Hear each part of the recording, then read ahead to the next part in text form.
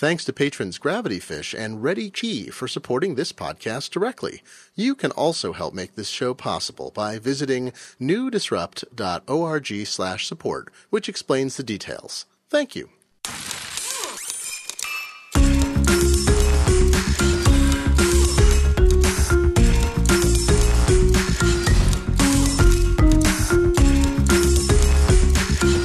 Welcome to The New Disruptors, a podcast that says, as the sands of digital time drop into our electronic hourglass, so too are the days of our crowdfunding.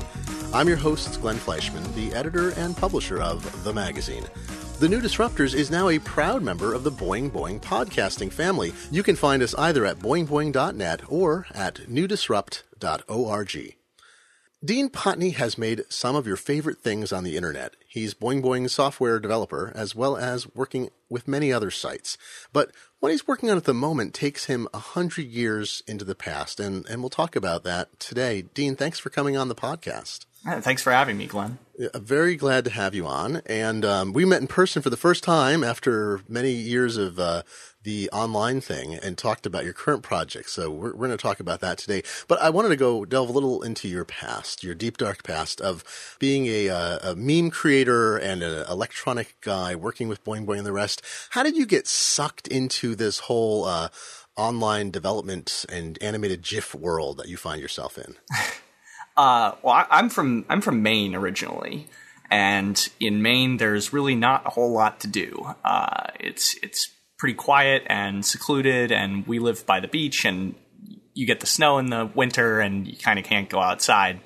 My brother solved this problem by going outside no matter what, and he'd go skateboarding and like snow sledding and just go be outside constantly and work on cars and lawnmowers and stuff. But I kind of drew back. I found the computer in the basement and got really sucked into it and realized there's something really special here that I want to spend basically all of my time with.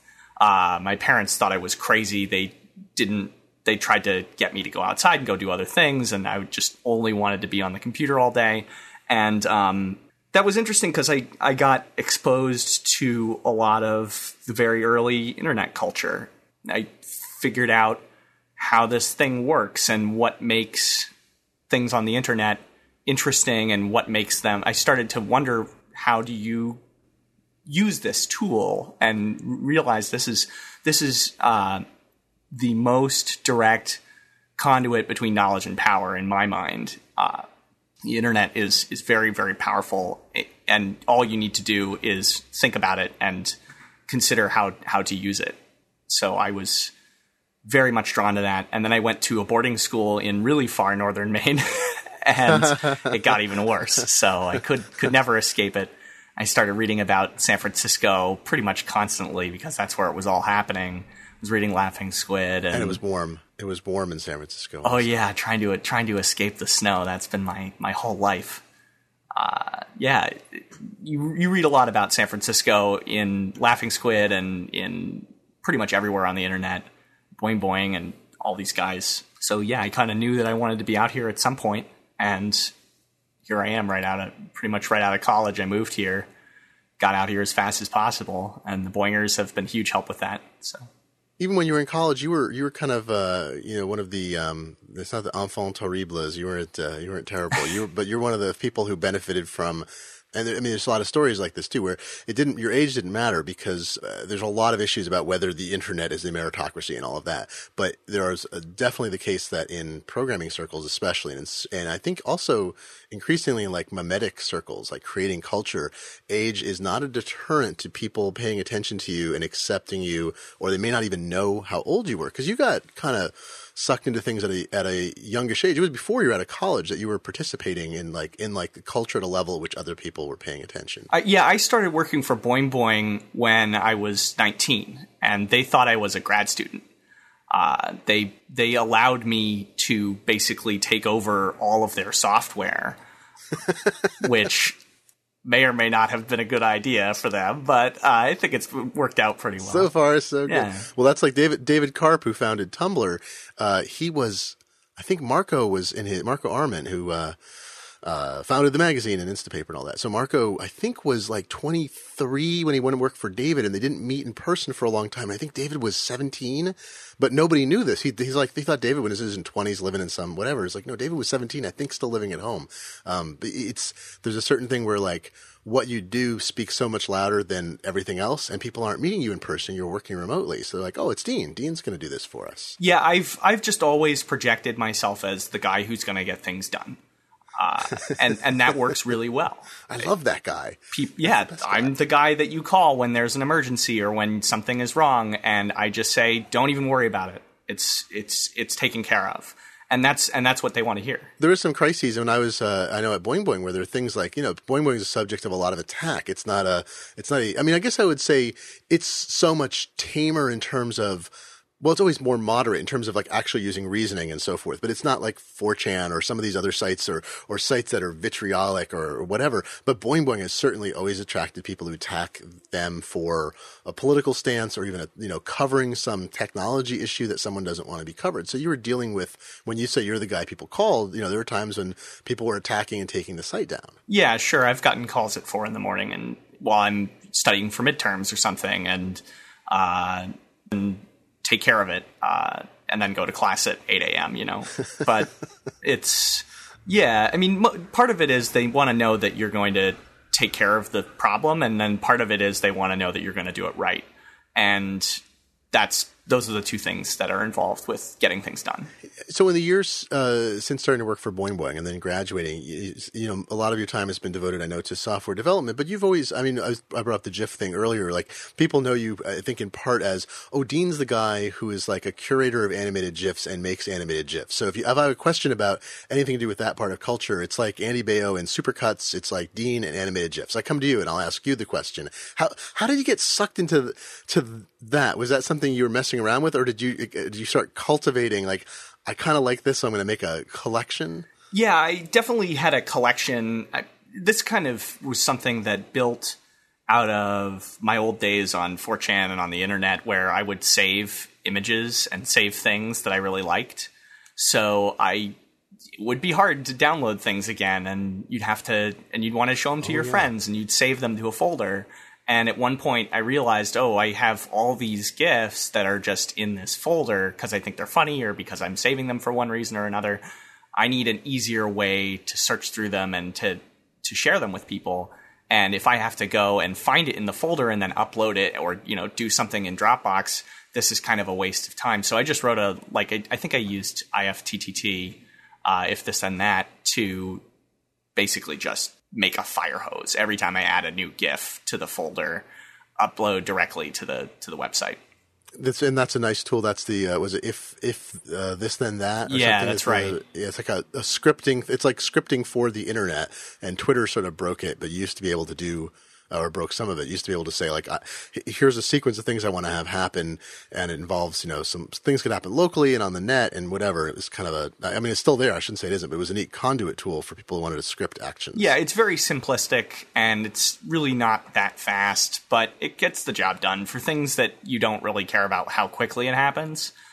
It's pretty effective.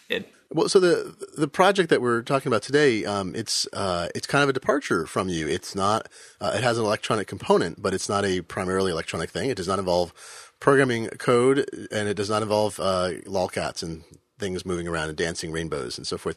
I wrote about it a little bit on the blog at newdisrupt.org when your Kickstarter was underway. And I'd love to start with the story of, this is a family history story is where it begins. When did you find out about this treasure trove of, I guess I should say, tell everybody about the treasure trove of photographs. When did this come into your life as part of your family history? So I knew a few things about my great-grandfather on my mother's side, but really not a whole lot of experience. You didn't really know much about him. But I was home in 2011 for Thanksgiving, and we were visiting and we were kind of hanging out, and I was getting ready to go back to San Francisco. And my mom says, hang on one second, let me get this. You need to see this before you go home. And she pulls out this black photo album. It's about 11 inches by 13 inches. And she says, you gotta look at this before you go. And I start to open it up, and it's what it is it's a 100-page photo album that shows my great-grandfather Walter. He took about 700 to almost 1,000 photos throughout World War I. And the album is laid out in chronological order with these little episodes that explain different sections of what he was doing in the war. And the photos are very well preserved. They're very special, and they're unusual because they're not so much posed. And lots of photos at that time period were posed images. They were something like you'd organize to take this photo. And we have other family photo albums that predate this that are entirely posed photos. But Walter is just going around with his film camera taking photos of what's going on around him. And I had just finished a year-long course at Carnegie Mellon, where I went to school, that was about the history of photography. I've always been very interested in photography, and the history of photography is particularly fascinating to me. I spent a lot of time at the SF MoMA visiting and looking at their photography exhibits, and I used to take people on dates and talk to them about, like, oh yeah, look at this, and I know all these different things. And it's just very, very interesting. This is taught by the course was taught by the curator of the photography department at the Carnegie Museum of Art. And she also was previously the curator of the Polaroid collections. And she taught a great course. So when I saw these photos, I knew a few different things. First of all, I noticed this is coming up on the centennial. This is 2011, and we're coming up on 2014. And I thought, oh God, these are almost 100 years old now.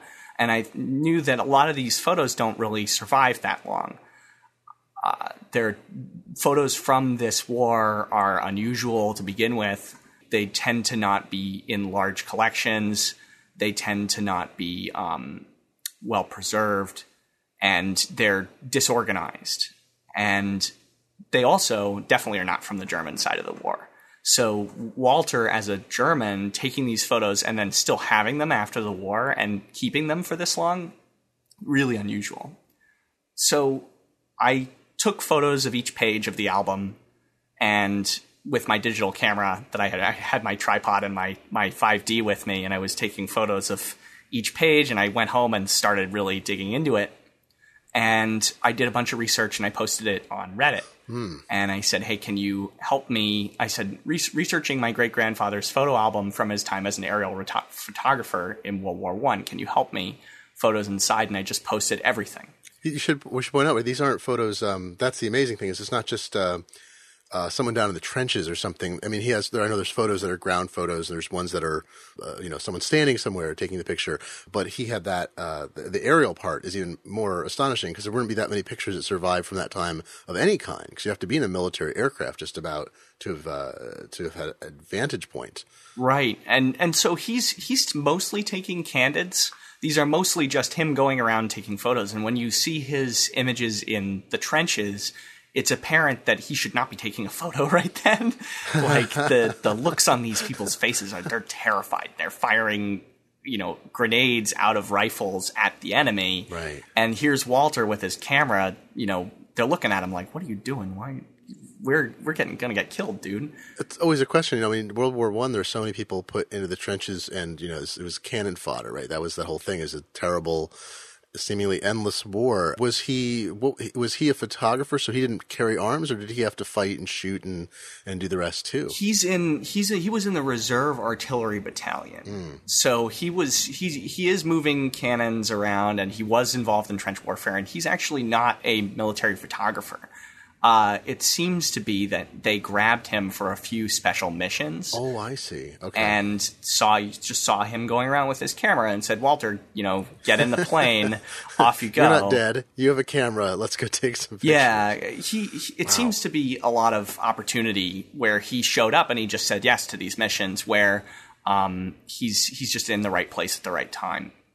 And there are stories of him in the biplanes changing out the plates from the camera as they're flying in the middle of the, going through and flying, and he's all wrapped up and he's got his big heavy gloves on and having a hard time changing the plates in the plane, which is another interesting point, that this is where the photography is switching from metal and glass plates to film. Right.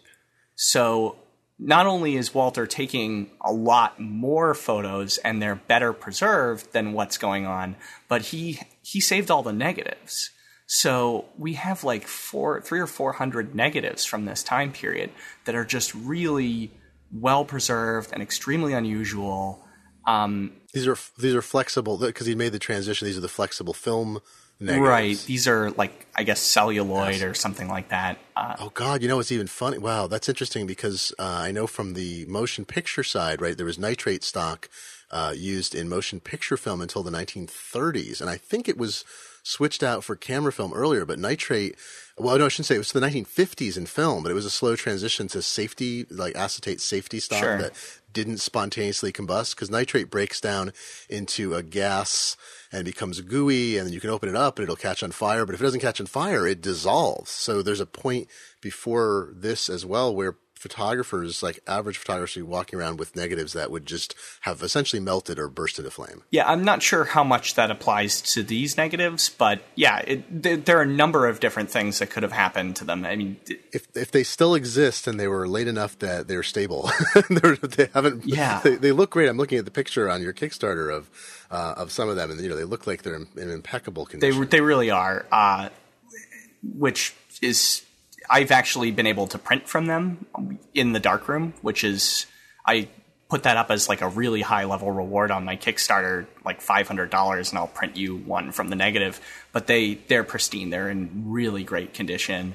And I've been going through and scanning them. And at some point I'm hoping to get professionals to help me with that because I'm worried about preserving them, but they're in really great conditions. It's very interesting. And actually, so my grandmother had these. My mom had taken the collection back to our house, but my grandmother had these negatives, and I was visiting her.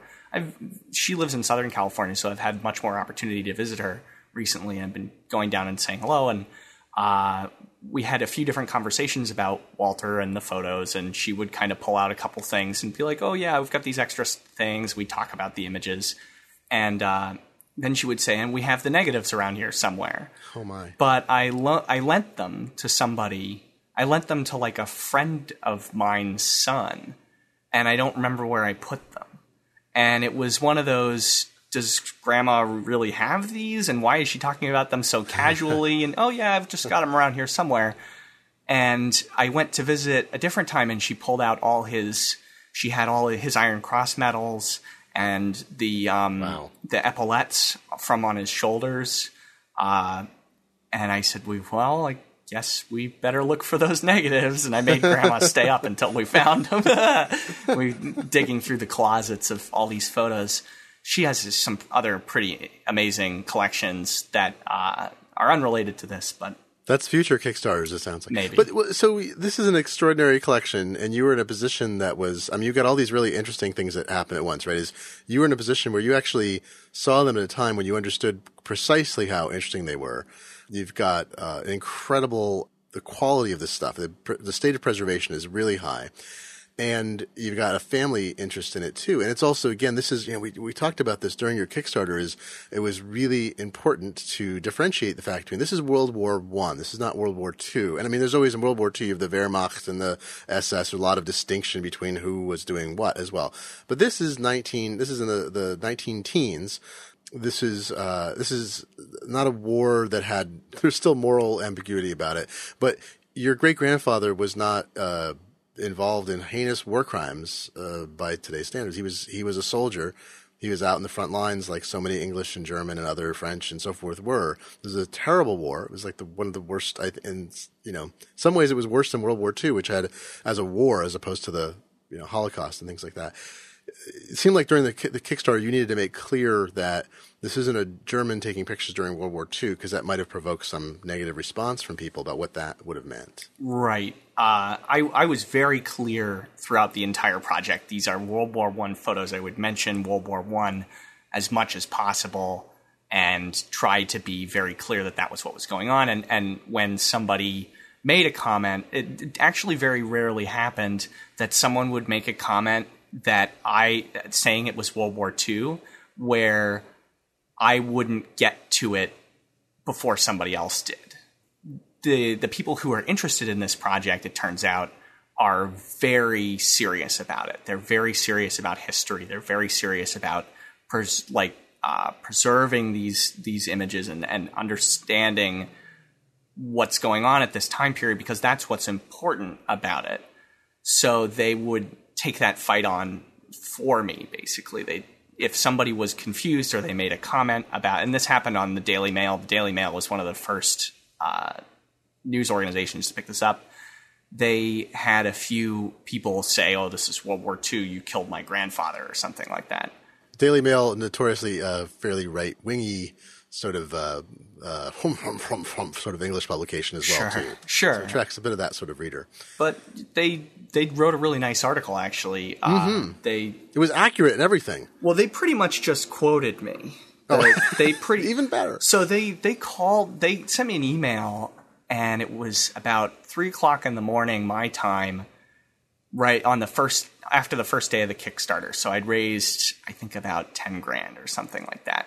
And I was really worried about it. I was just like, I'm never going to be able to go to sleep. So I tried to get really drunk and try and go to sleep. And I get this email at 3:00 in the morning, and they say, "Can we talk to you? We want to go to press tomorrow."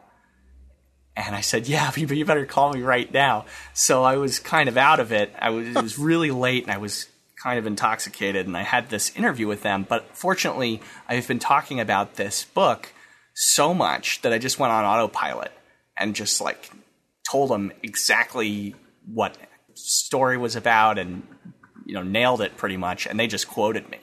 So their article is basically a direct quote from our discussion in this, what I thought was almost going to be a disastrous interview.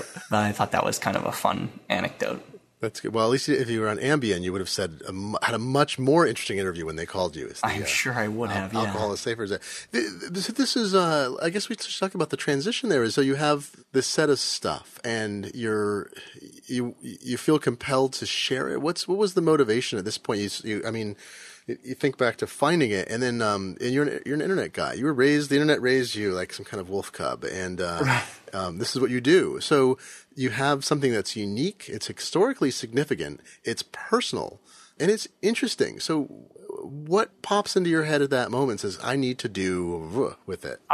When I saw the book, I knew that it was something that other people were going to want to flip through because the experience of just holding – so I had the very first experience with this is holding the book and flipping through the pages.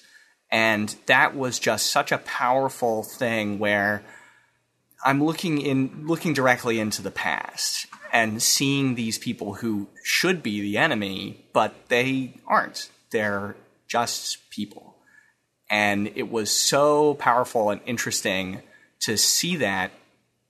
I actually immediately Skyped with Shani Jardin from Boing Boing and held my laptop up over this book and said, "You got to see this right now." So she was sort of advising and encouraging me periodically throughout the process. And yeah, it was just really something that I felt that other people needed to see, and that it needed to be seen in that form factor, because he made it as an album, he made it as a book, and I felt like it needed to be shown in the full quality of what it is, because that's what makes it so unusual, this collection in its entirety. This is what's great, too, is that there's that power of print. And of the many themes on this podcast that seem to arise accidentally, it's that the palpable thing. You want to hold something real in your hands. And you could have taken all the photos, scanned them at high resolution, posted them to Flickr under some license, or made your own site. And that's a different thing. Everything is in isolation. You're scrolling through pages of photos. It's different than having the high resolution of your eyeballs and a spread and holding and seeing the physical reality. You wanted to share that experience, not the digital one, which had been a lot of your life to that point. It's something ephemeral too. and this is what I like about GIFs. When it's digital, it's something that you can flash very quickly and close, and you can move. You get that very quick experience in seeing things rapidly, and you get to move on from it and get that sort of little high. But this is something that requires a lot more consideration. It was something that I wanted people to spend an hour with, and to sit there with another person and really be able to look at it. And so I made the book big. The book is large to begin with, but the book that people are buying as a print object is 11 by 17. It's huge. I had to figure out shipping and all these different things, and I talked to a bunch of different printers, and they all said, you're nuts. And I actually looked at Blurb, which does 11 by 13-inch books, but it wasn't the right quality. So preserving that quality, and I wanted you to spend that time with this, and to really want to look at this book for an hour or more, and to think about it on multiple days. And I wanted it to be something that maybe didn't fit on your bookshelf properly, so you couldn't put it away, that you would have to think about and keep out on your coffee table and, dust it off periodically, and actually have to deal with this big book in your life. There's a visual thing that's interesting as somebody with a design background that, there's this big trade-off where even with dense displays, high pixel per inch displays we have now, to look at images with, like you have that trade-off of continuous tone where the scan you do of a photograph, of a black and white photograph, or a multicolor, if you do a 4-color scan of these ones that have some tinting or what have you, the tone is preserved when you look at it in emitted light on a screen, any kind of display.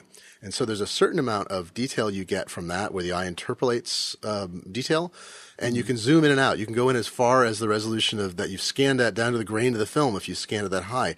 But the print book, because you have to use halftone screening, I mean, there are other options. There are continuous tone printing methods as well, but you used offset printing. So there's a halftoning process in which continuous tones are turned into this grid of dots. But I'm assuming, based on everything you said, that this is a very fine halftone screen you used. So there's something about the acuity and detail you can see in the printed page that's going to be superior in some ways in terms of the eye's relationship to the object and what we can perceive in detail to having it on a screen.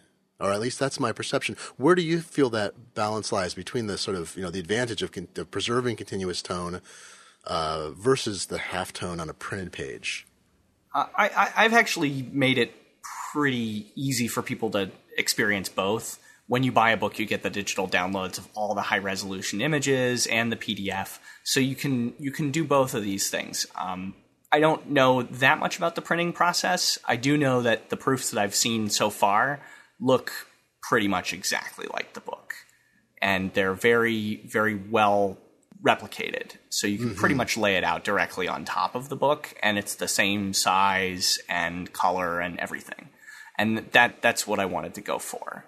Let's pause so I can tell you about Stack, a great way to bring print publications back into your life. It's pretty cool.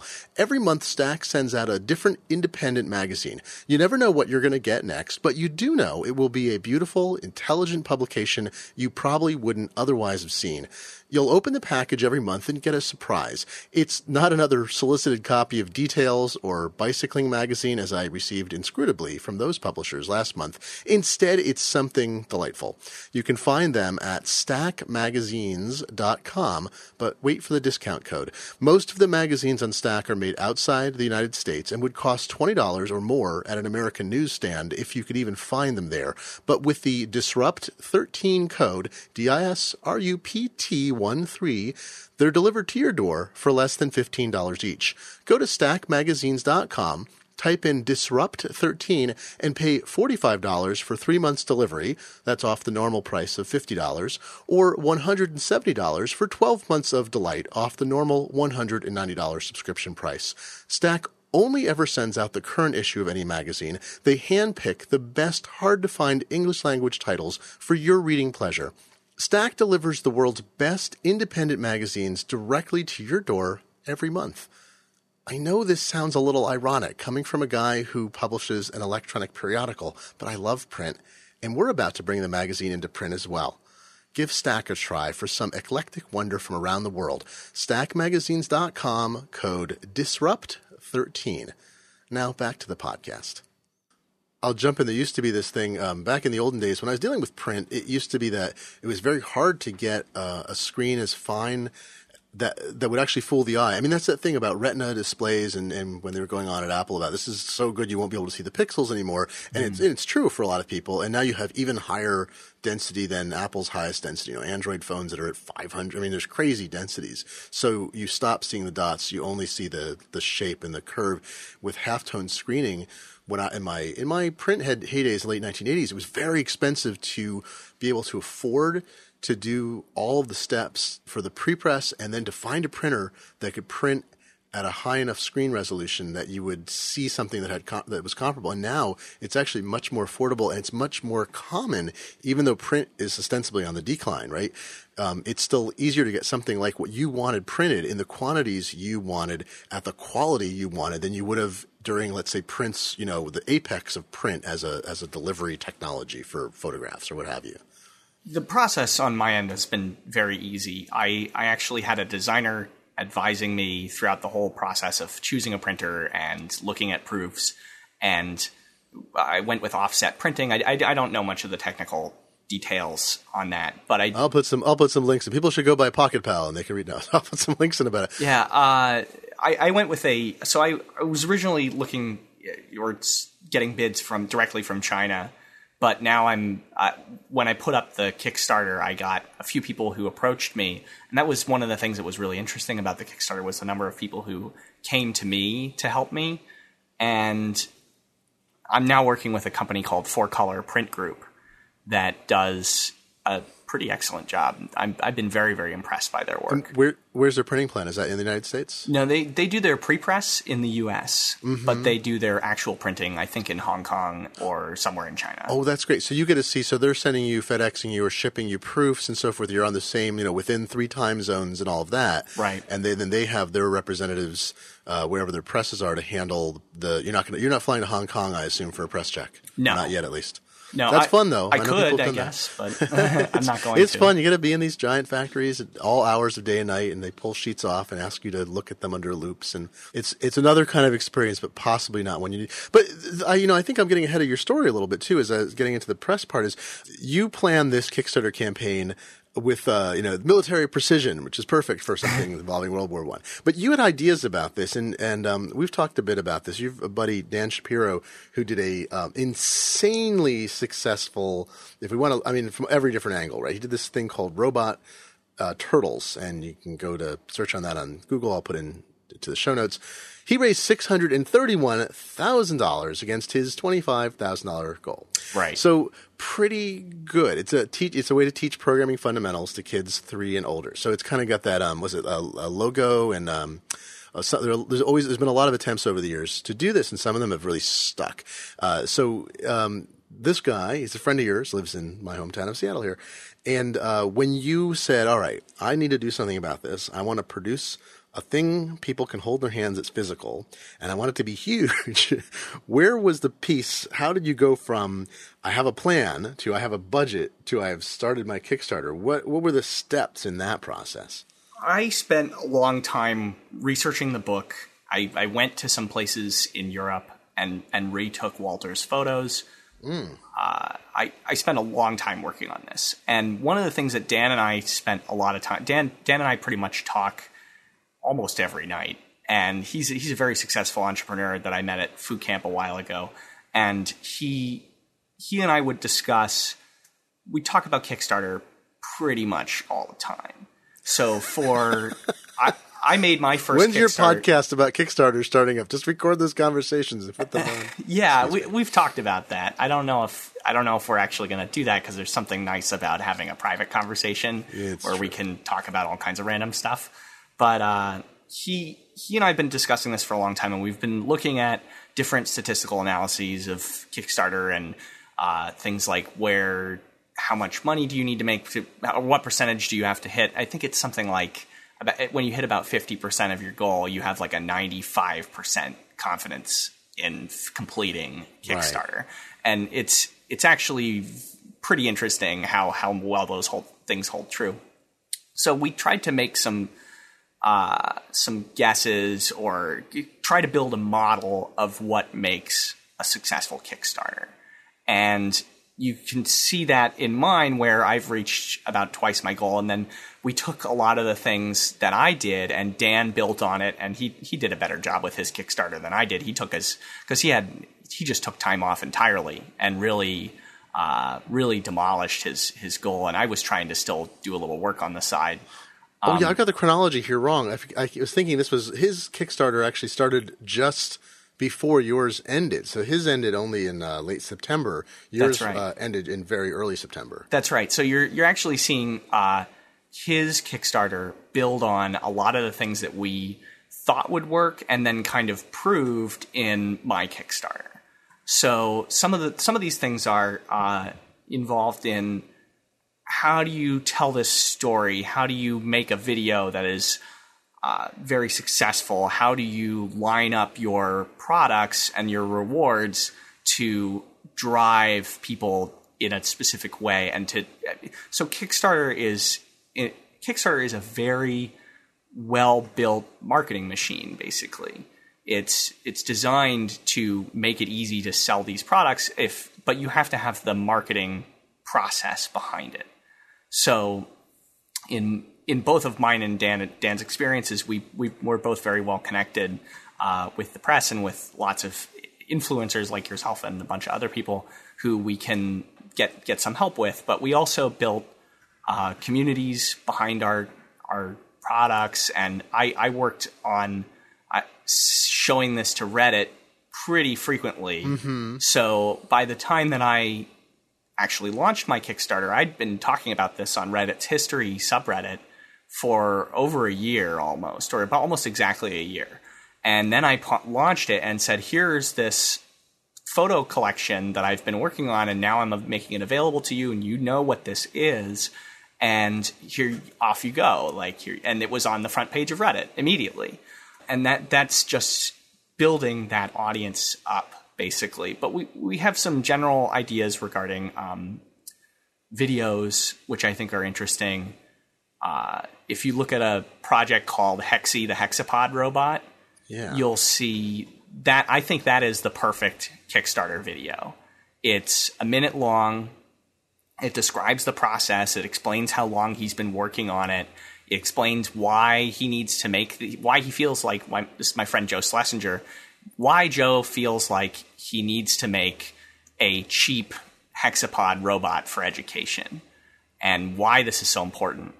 And it's kind of funny, and it gets you a little bit interested and emotionally involved in this thing. And then off you go, and you're buying a $200 robot. And yeah. Wait, so what are the principles then? So let's walk through that. So you mentioned here it was short. It describes it really well. What were the goals with yours? Where you've got a book, which is a different sell than a hexapod robot, of course, or a educational game like Robot Turtles. Sure. What did you set out to do in this in the video? Well, I remade my video repeatedly. Mm-hmm. And so I stuck to the 1 minute goal. It's really got to be a minute long. Kickstarter actually keeps track of how many people finish your video and knows what the completion rate is for that. I think I had about 77% or something like that. Oh, no, that's very interesting. Okay. So that's actually something that's important to them, and it should probably be important to you too, that they finish the video and then go on to look at the Kickstarter. One of the things that I needed to represent I had a very general idea. There's some sort of general things that are really important about my project, which is the quality, which is a lot of the stuff we've been talking about now, the quality of the images, the size of the collection, and sort of the general idea of what Walter's experience is like and why this is historically important. So I drive those points home repeatedly through the video. I show close-ups of the album. I show myself flipping through the pages to sort of demonstrate the general size of the collection. I show the negatives. I have like a light box. I held it up against my skylight in my room and showed the negatives in the video. And I tried not to be too serious about it. I actually made some that were much more. I made some versions of the video that were much more serious and somber, and those didn't really work very well. So I was really kind of driving the idea of like, yeah, you should support this project, but not only should you support this project, you should support this project in the context of getting a physical book. Right. Because look at the physical book that I have. Look at the product that I effectively already have the product. I have the physical book. I want you to have that too. And so that's how I spent my time in my video is I had a very clear idea of what the principles that made my project special were, and then I drove them home repeatedly.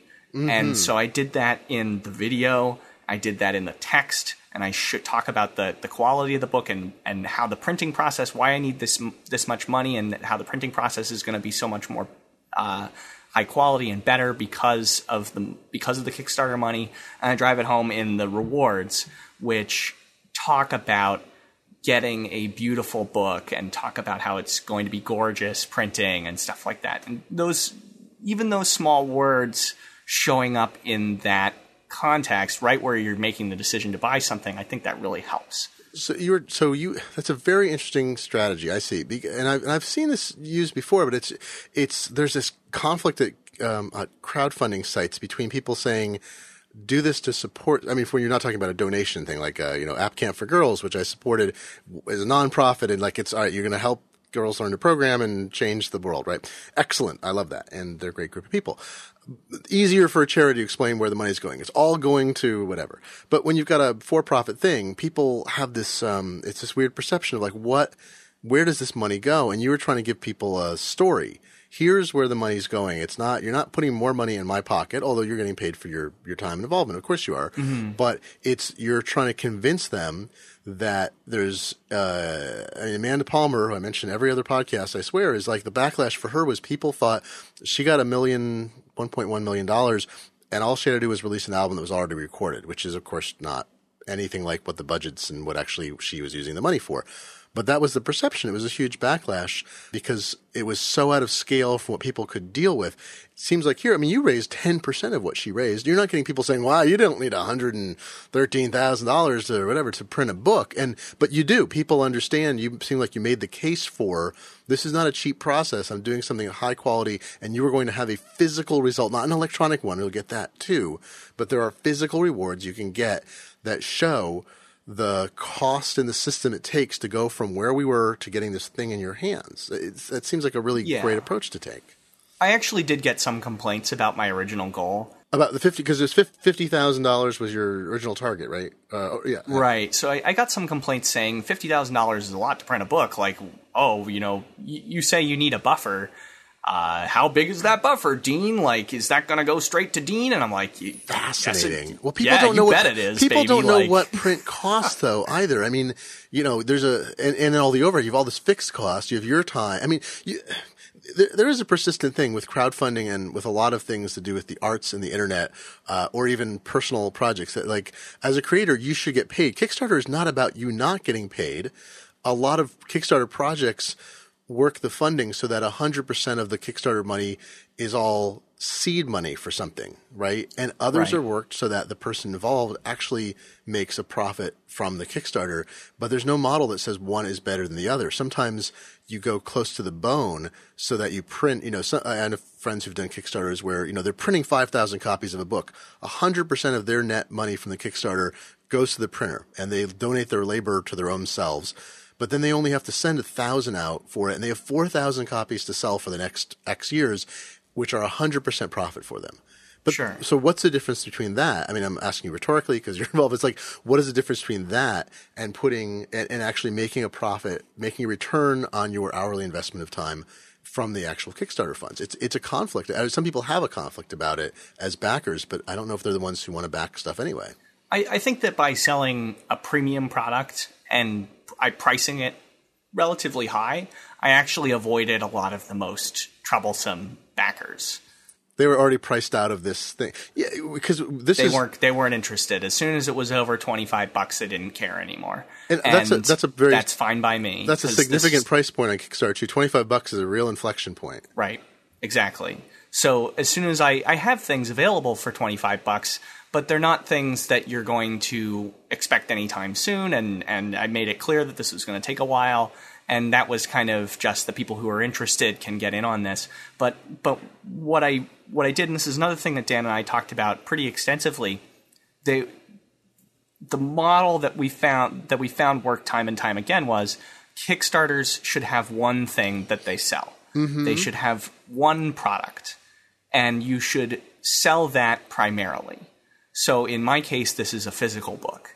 I'm not selling the writing of the book. I'm selling the printing of the book, and you will receive a physical book. Right. And so I drove that point home extensively throughout the Kickstarter. This is what you want to buy.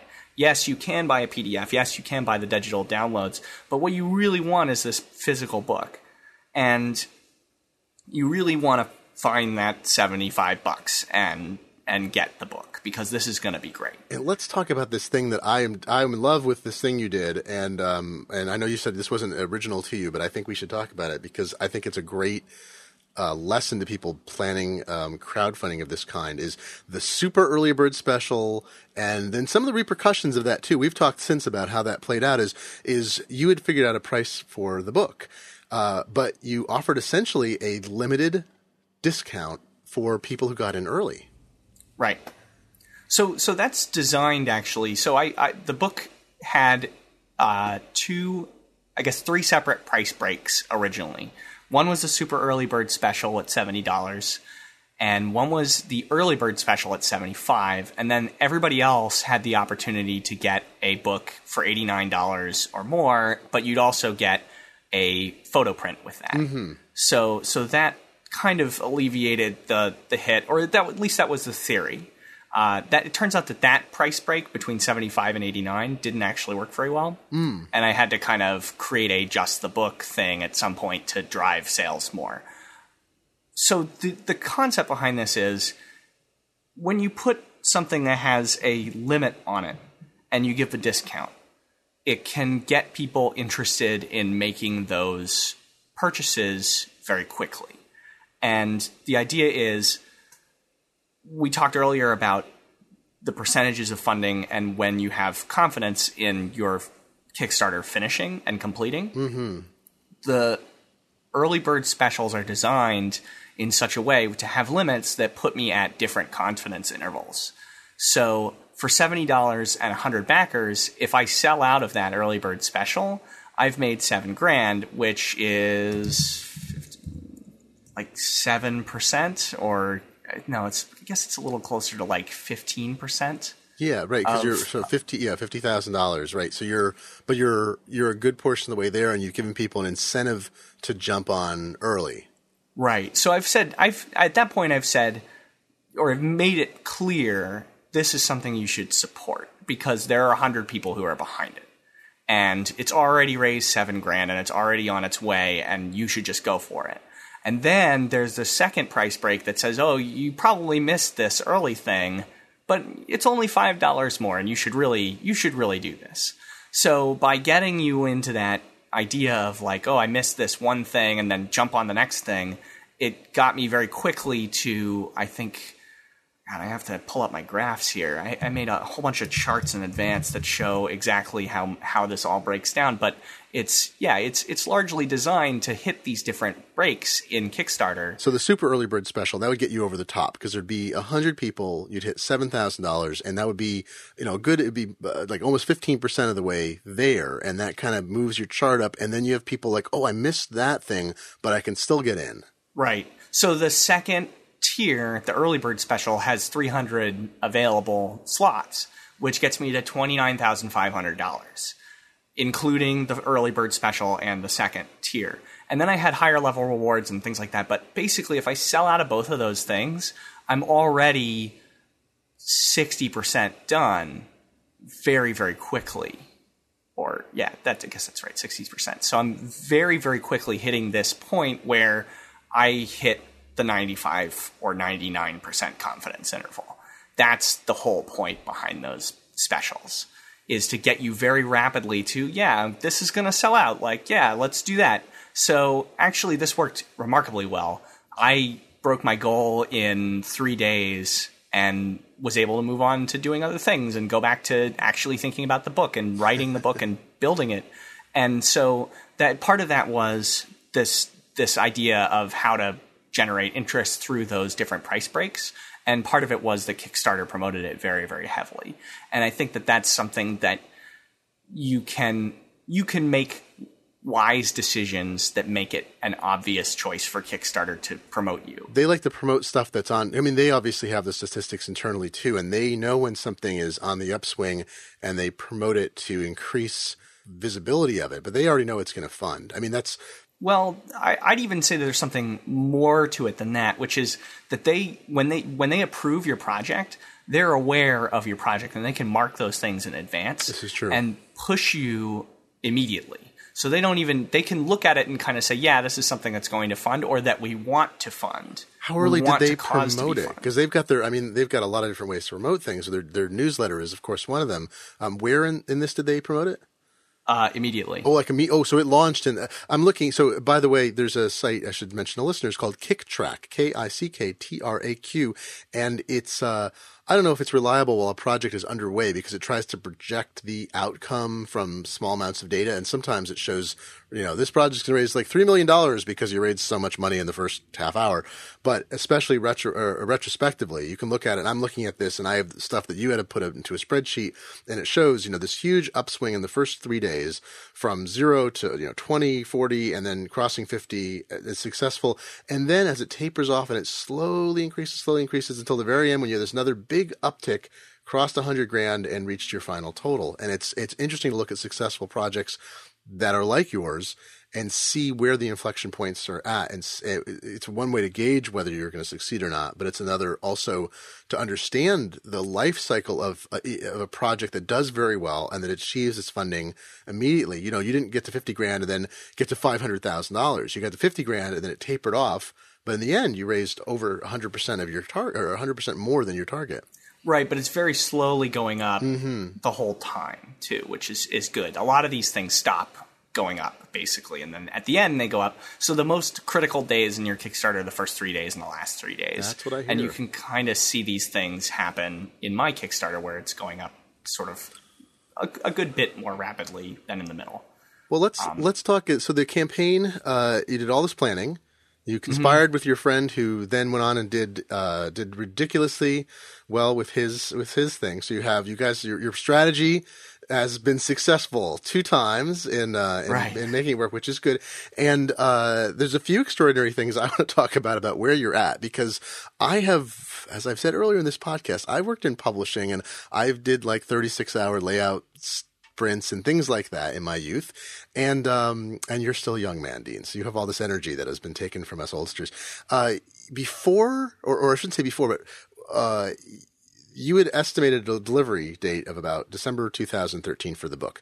And you'd obviously, we talked about this earlier in the podcast. You'd gotten bids sort of during the Kickstarter. So you went into it having a budget and an idea of what it would cost, but you actually clearly changed your plans because people approached you during the process, and that let you revised your budget while you were underway. But even with that, the Kickstarter's over. How quickly did you lay out this book after the Kickstarter was over? As a web developer, I have a lot of people who I talk to and work with who are involved in design and doing different things. And my friend Star St. Germain lives down the street from me, and she's a very talented designer. And I said, Star, I need your help right now. And drop everything. Yeah, drop everything. Literally. Come over to my house. So she basically came over pretty much every day, or maybe a couple times a week during the Kickstarter, where I was producing this book, and she and I went through and laid everything out in InDesign and did the project. And to some extent, this was I already knew what I wanted to be building. I understood what I wanted to do, and I needed that polish that made it really, really nice. And Star helped to make it really, really nice. So the process was pretty straightforward. It was largely laid out and organized in advance, and that was something that I always knew when I made this book, that the thing to do was to provide as little commentary as possible, to not make myself appear as though I'm an expert in World War I. What I'm an expert in is Walter's photos. Mm-hmm. And really the best way to do that, to share that information, is just to let Walter's photos speak for themselves. So in the sidebars, I had made some comments. I made inset photos that make it easier to see certain sections of the book. And I blow up some of the photos that I have as negatives, or particularly important photos, in full-page spreads. So it's actually largely pretty simple design. I had a copy editor, John Sung. He helped me organize how the book is written and make sure that I didn't make any spelling errors or anything important like that, because you only get to print it once. And really, it was pretty streamlined process, because I had all my notes written in advance, and I had it pretty well organized. And I do a lot of different projects on my own, like we were talking about in the beginning, where I kind of get things done, and I know exactly how to estimate time on these things and where to spend my time, and can kind of guess what things are most important to spend my time on. So I really just pushed and got this done. And I had a lot of people complain. I had a few people, not a lot. But I had a couple people who were concerned that I wasn't making Kickstarter updates after I met my goal. And then I would come in and just say, by the way, the book is done and at the printer, and here's the blank, and everybody shut up now. Here you go. Because I think a lot of Kickstarter people think that they get taken sometimes. And oh yeah. And we're starting to see more of that. I'm going to devote some future programs to talking about that. But yeah, it's right. People want the money. There's a lot of concern about where the money goes and when it goes. But it's funny, because your goal when you started wasn't necessarily to be finished by the time the Kickstarter was done and ready to go to the printer. But but you were able to pull that off. Well, it was actually. Oh, it was. That's crazy. You're a crazy person. Yeah. Dean, I'm nuts. Dean, if you'd asked really me crazy. when you started this, you'd said, is it reasonable to do this? I'd say you need 3 to 4 months to do this, young man, even if you stay up all night and don't sleep and give up everything else in your life. And you did it in a month with your colleagues. That's pretty good. Yeah, I actually have a calendar that shows exactly, based on my estimates from the Chinese printer that I was working with originally, when everything should happen. And as of Sunday, I believe, the book should be starting printing. And I think by the end of the week, we're actually going to start printing. So I'm pretty much dead on with the calendar. It includes all the pre-press stuff. It includes shipping from China to my house, and then from my house out to everybody else. I should point out, we're talking in the middle of October when we record this. It'll air later. And so you're further ahead. When people hear this, they'll be like, he's late. Like, no, you're actually where you wanted to be on your calendar. No, I'm dead on. It's, today is the 14th, that we're recording on. And you're giving away secrets. No, I'm just kidding. Yeah, well, everyone knows. No, I'm sorry. Everyone knows. Everyone knows what day it is. Oh God. So I had digital proof and print prep, and I have a buffer in there for extra space, and it's pretty well organized to give me time to get it off to Christmas, and that's been the goal the whole time. And I actually started the Kickstarter. I went and took the estimate that the printer gave me for how long I should spend on print press, pre-press time, and how long I should spend on shipping time and different things like that, and worked backwards from Christmas. Right. And then gave myself some space, and then put the Kickstarter time in. And then I spent I realized I had about a week to really finish the Kickstarter. So I dropped everything and really finished the Kickstarter, launched it, and everything went just fine from there. So it's all been organized out in advance with this calendar that fortunately we're sticking to. All I'm going to say is don't walk under any ladders. Don't cross in front of black cats, because as a veteran print person, everything's going astonishingly well. And that's fine. Projects do go well, but it's amazing. Like there's so many factors in putting anything together. And I think your planning was good. Execution is good. And, now you're relying on other people, of course, and distant lands and so forth. But it sounds like you have a reliable printer and the whole thing. It is always astonishing. And like, no, this actually, a friend of mine who did a book, Matt Bors, who spoke to in a previous podcast, he did a Kickstarter a little over a year ago and set a date to fulfill it, and he killed himself to work it through because he was writing and doing, it was both production and also writing new material for it. He got it out the door. All of his major benefits, his book and so forth, were there on time. It can happen, and it sometimes involves this kind of commitment of time that you put into it to make it happen that fast. But it's also now off your plate, the production part. You've got all these other stages you're dealing with, but you're not a month or almost 2 months after the Kickstarter and still have it going. You got it done and then we're able to move on to the later stages, which is kind of fun. Right, yeah. One of the things that worked really well in my favor was when I had people make bids to do the project or to actually print the book, I said, it has to go out for Christmas.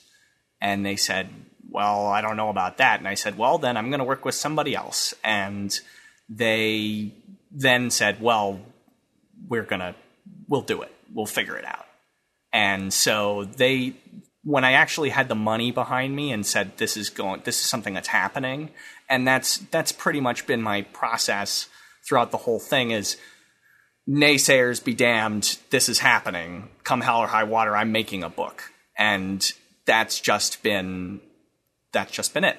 Well, the callback to the beginning of our conversation is you're the guy people go to when they say, I need this to happen. And you say, I'm just going to take care of it. So you were able to pull that off for yourself. The cobbler's children do have shoes in Dean Putney's house. Right. That's right. That's right. Yeah. I pretty much just steamrolled this sucker through. And that's kind of that's very much my process in a lot of things is just, it's going to get done. It's happening, whether you like it or not. And I was once described by a friend who I worked with on a college newspaper as relentlessly competent. And I wear that as a badge of courage also. It's just, you get it done. You try to make everything happen. And if you're lucky, the universe agrees with you too, which it has in this case. Dean, this is, I think this is a great project. I'm a backer. I'm waiting for my book, so I'll keep up on it.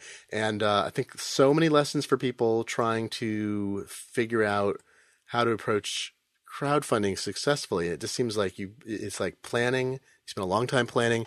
You seeded with Reddit the interest. Now you have access, people will say, Dean, you have access to Boing Boing for something like this. But I also would say Boing Boing likes to cover interesting things. And I think if you had no connection to it at all, it's very likely you would have found gotten someone's ear. I wrote about, Code Monkey Saves World, the Jonathan Colton, Greg Pak collaboration that was a very successful Kickstarter. Also, the comic books from Jonathan Colton songs. I wrote about that for Boing Boing, and there's plenty of other Boing Boing is not Kickstarter central. Some days it feels like it because there's so many interesting things happening on Kickstarter.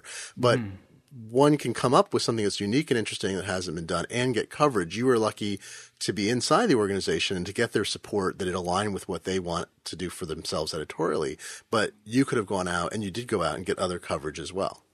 Well, I wrote 2 features for Boing Boing that show my photos, and I gave them the opportunity to show those photos before anybody else.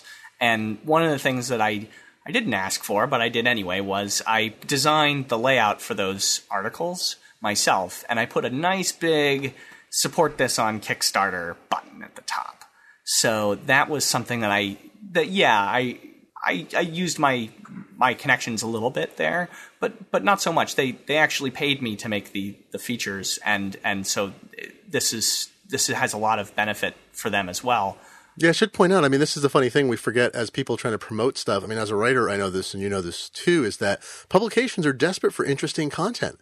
And you had something where you're like, these are pictures people haven't seen that are about a part of life that people are fascinated with. And yes, you're doing a project with it that you're trying to raise money for, but you are bringing that to a publication that wants to bring interesting things to its readers. Mm-hmm. Yeah, they did very well for Boing Boing. It was very much a win-win situation where not only did I get to have a place to point people to really show what the project was and show those photos, but they got a ton of traffic because I went and put it on Reddit, and I went and told the Daily Mail, you should come look at this thing, and they all linked directly to this. So everybody's linking to Boing Boing, which is exactly what they want, and it did very well. It was a very successful feature. Boing Boing wants to talk about these things. Right. They can't talk about 12,000 a year, but they can talk about, and a lot of Kickstarters are regional or very specialized or maybe fall outside the, products and so forth, but something that's really compelling and ties in, culture, technology, personal angle. That's you're going to find people who want to hear that story and tell it to other people. Yeah, Boing Boing does well to curate Kickstarters that they think will be successful too. Yes. I think the vast majority of Kickstarters that Boing Boing talks about get funded. I think that's correct. I agree with you from my experience, and it's not a how do I get into Boing Boing? Is my project or any site. Is my project the kind of thing that will excite readers of a site and get the editors interested in assigning it or letting you be the person who writes it. Dean, this has been, I think you've got two great things going. One is the project, which is terrific, and the other is just the amount of care you took with it. And thank you for sharing your expertise and experience. Sure thing. It's my pleasure.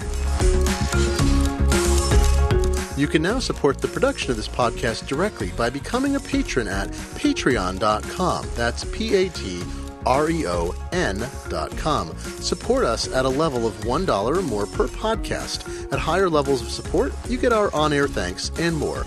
We'll be adding more patronage benefits over time. You can also sponsor this show. Visit podlexing.com, that's PODLEXING, for more details about how to get your product or service in front of the attractive and clever listeners of The New Disruptors. Our theme music is by Jeff Tolbert, who you'll find at jefftolbert.com, and our audio engineer is Michael Warner. Our podcast audio is hosted by SoundCloud. We are a production of The Magazine, an electronic periodical for curious people with a technical bent. Find out more and read free articles at the-magazine.org. We're also a happy part of the Boing Boing family of podcasts. This podcast is licensed under the Creative Commons by NC ND 3.0 license. Feel free to distribute it intact and with attribution to us by linking back to our site. We only ask you don't offer it for sale. I'm your host, Glenn Fleischman. Please join us again next time. Thanks for listening.